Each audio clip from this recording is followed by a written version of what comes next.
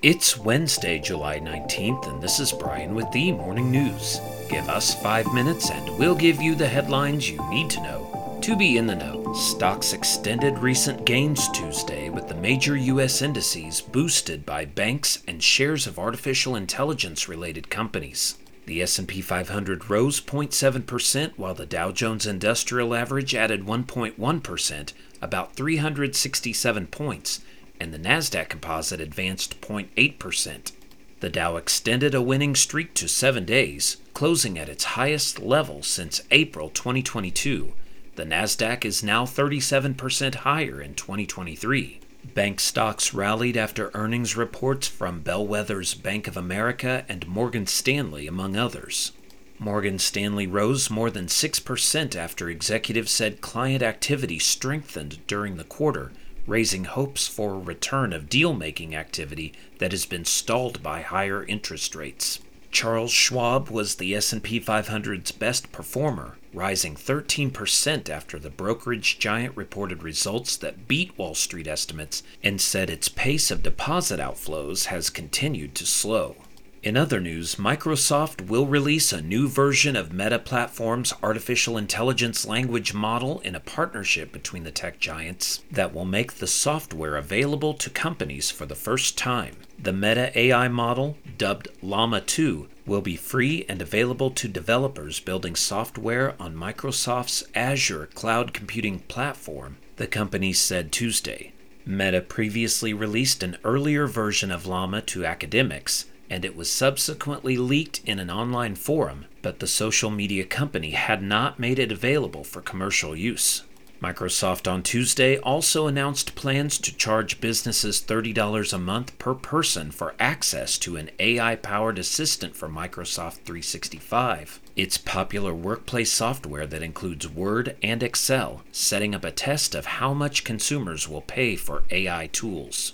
Around the world, a U.S. soldier was taken into custody by North Korean authorities after he crossed the border during a tour on the South Korean side, according to U.S. officials. The U.S. service member crossed the military demarcation line into North Korea willfully and without permission, said Colonel Isaac Taylor, a spokesman for U.S. Forces Korea, which oversees the roughly 28,500 American military personnel stationed in South Korea. The soldier had recently served time in detention in South Korea for unknown reasons, U.S. officials said.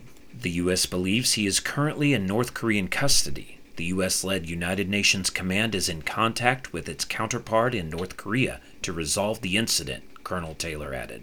Back in the U.S., Michigan's Attorney General on Tuesday brought conspiracy and forgery charges against 16 people she said were part of a multi-state effort to cast doubt about the outcome of the 2020 presidential election and keep former President Donald Trump in power. The Michigan residents allegedly signed documents in December 2020 falsely claiming to be the rightful state electors pledged to vote for Trump. They tried to present copies of the documents to the Michigan legislature, the U.S. Congress, and the National Archives, seeking to put themselves forward as an alternative pro-Trump slate of electors at a meeting of the Electoral College later that month, according to the Attorney General's office. Each of the 16 defendants has been charged with 3 felony conspiracy counts and 5 felony counts related to forgery. And restaurant chain Taco John said Tuesday it is giving up its fight defending its trademark of the phrase Taco Tuesday.